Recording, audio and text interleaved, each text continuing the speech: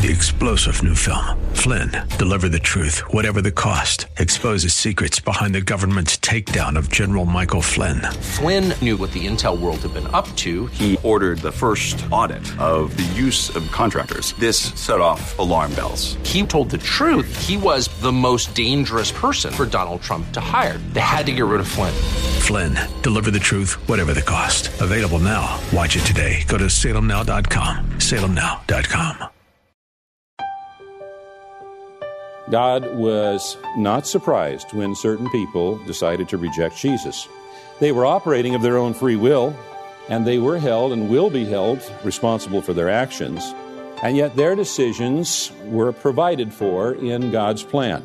In fact, He used the actions of those who rejected Jesus to accomplish His plan. We're back with another edition of Study Verse by Verse featuring the teaching of Pastor Leighton Sheely from Church of the Highlands in San Bruno. I'm Mike Trout, and thank you for joining us on this Thursday. He's continuing in the book of John, a lengthy study in the book of John. By the way, all the past broadcasts are available on the website highlands.us, and he starts us off today in the first chapter of John, the 10th verse. Now you notice here it says, "The world knew Him not, His own received Him not." His own did not welcome Him as the Messiah. They were expecting something or someone else, perhaps. Why would God come as a child? A helpless child. Now think about that. God as a child. You know, we sing carols at Christmas, and some of those carols stretch the imagination. One of the lines in one of the carols says something about no crying He makes. Remember that Christmas carol? You know, I suspect that Jesus cried. I mean, I really do. Because if He didn't cry, that was going to get somebody's attention. Right? There is something wrong with this child. It ain't crying. The child is not crying. I think that Jesus did everything a child does. Why would God come as a child? And of all places to come, why would He come as the son of a poor Jewish carpenter? I mean, why didn't He come full grown? Or if He was going to come as a child, why not come as a child of a powerful king so that He could rise up and claim His throne and lead His people to victory over their enemies? His people didn't receive Him because He didn't conform to their expectation. And the world didn't recognize Him because their own knowledge of God and God's Word was so dark, and Jesus seemed so human. You know, still today, some people say things like, no good or loving God would allow anybody to go to hell. If that's God, then I reject Him. That kind of a God doesn't meet my expectations. I have certain parameters that I'm looking for in a God. So that kind of a philosophy exists even today. And the Bible also says that some people have spiritual help, being blinded. Paul wrote to the Corinthians, "The God of this world has blinded the minds of the unbelieving so that they might not see the light of the gospel of the glory of Christ, who is the image of God." So some people are blind because the God of this world, who also has other names like Satan, the devil, serpent, and so forth, has blinded their minds. He wants to suppress the knowledge of God. He doesn't want people to know about God or God's love or God's salvation or anything else nice about God. He wants people to live in the dark. Now today, we as a church family, we come together to share the knowledge of God that is revealed in the Bible. And we can be sure that this kind of activity is abrasive to Satan and his co-workers. And they'd like nothing else than to shut this and other Bible churches down. They want to suppress the knowledge of God. So some were blind to receiving the light because it didn't conform to their expectations. And others had little help from the God of this world. And still others just flat out hated the light. That's what Jesus said in John 3:19. "And this is the judgment, the light has come into the world, and people loved the darkness rather than the light, because their works were evil. For everyone who does wicked things hates the light and does not come to the light, lest his works should be exposed." So another reason why people reject Jesus, the true light, is because they love their wickedness. They love their sin. They don't want their activities to be exposed. They don't want to hear that what they're doing is wrong. You know, Jesus always called sin, sin. Although he was gracious to people who were caught in sin, he never diminished the sinfulness of their behavior. And he never condoned sinful behavior. When the woman caught in adultery was brought to him, Jesus said, "Neither do I condemn you." He also said, "Go and sin no more." What she did was sin. Jesus called sin, sin. He was gracious towards the sinner, but he never condoned continuing in sin. Now, some people don't come to the light because they don't want to give up their sin. They love darkness rather than light. There's many reasons why people reject Jesus, who is the true light that came into the world. The author then contrasts people who rejected Jesus with those who have received Jesus. But to all who did receive him, who believed in his name, he gave the right to become children of God, who were born not of blood, nor of the will of the flesh, nor of the will of man, but of God. Now the word here, but, marks a dramatic shift. The world's hatred toward Christ and rejection of Christ in no way overrules or frustrates God's plan. You know, some accepted, some rejected. God was not surprised when certain people decided to reject Jesus. And he was not surprised when certain people decided to put Jesus to death.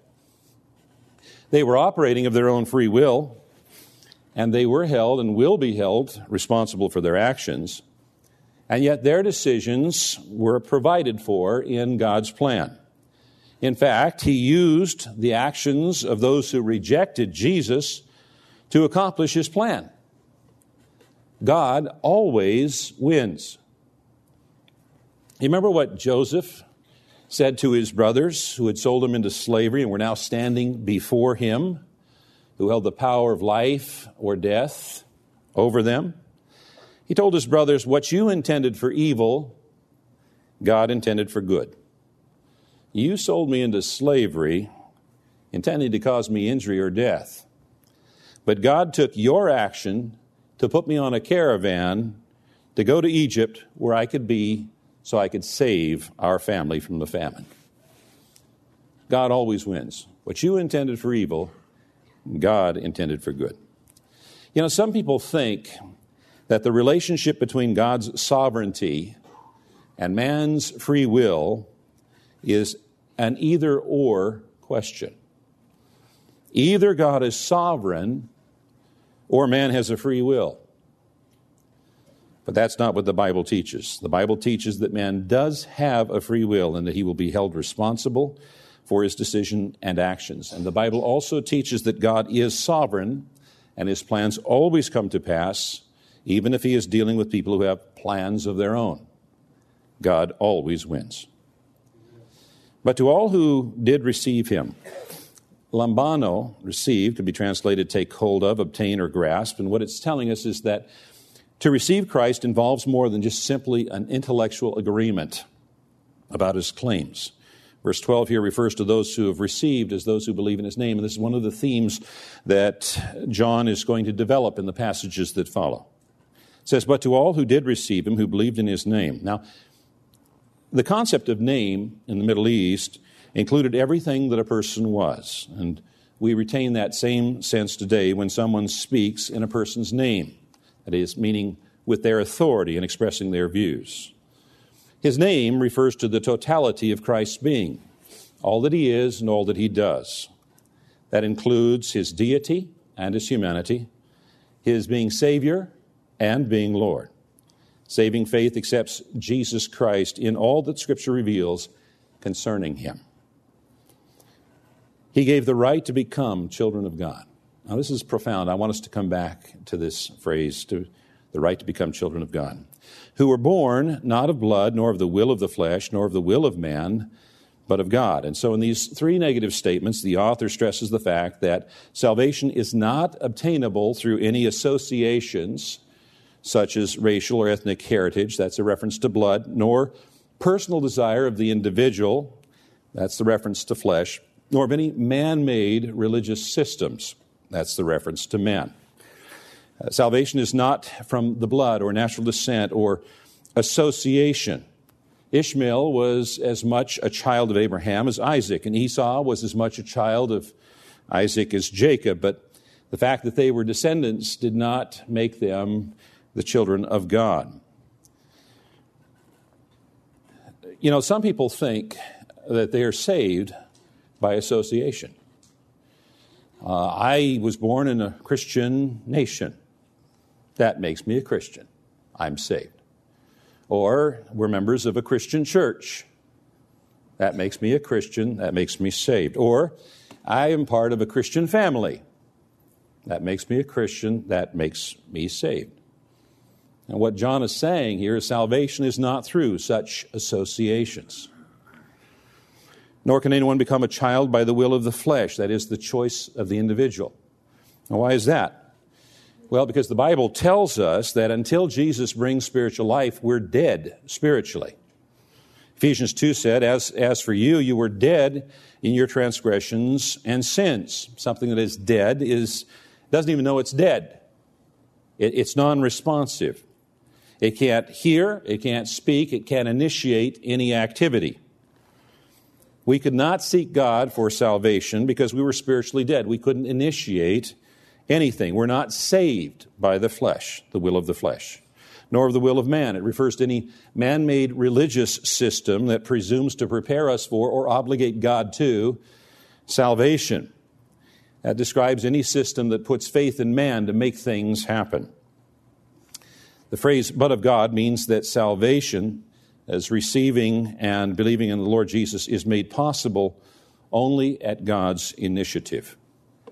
Coming back to Ephesians 2, it says, God saved you by His grace when you believed. And you can't take credit for this. This what? Believing. And you can't take credit for believing. It is a gift from God. Salvation is not a reward for the good things we have done, so none of us can boast about it, for we are God's masterpiece. And He has created us anew in Christ Jesus so that we can do the good things He planned for us long ago. Pastor Leighton Sheely will be back tomorrow with a continuation of this message from the book of John.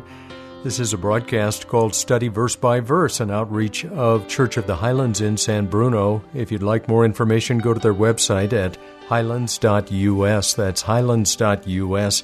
Or give them a call at 650-873-4095. The services on Sunday or across the weekend begin Saturday evening, actually, and then continue Sunday morning and on Sunday evening. Those details are on that website, and do check it out because they will sometimes change season to season. Once more, the website, highlands.us. I'm Mike Trout. Have a great rest of your day, and come back tomorrow at this same time when we'll once again open the Word of God to the book of John and study verse by verse.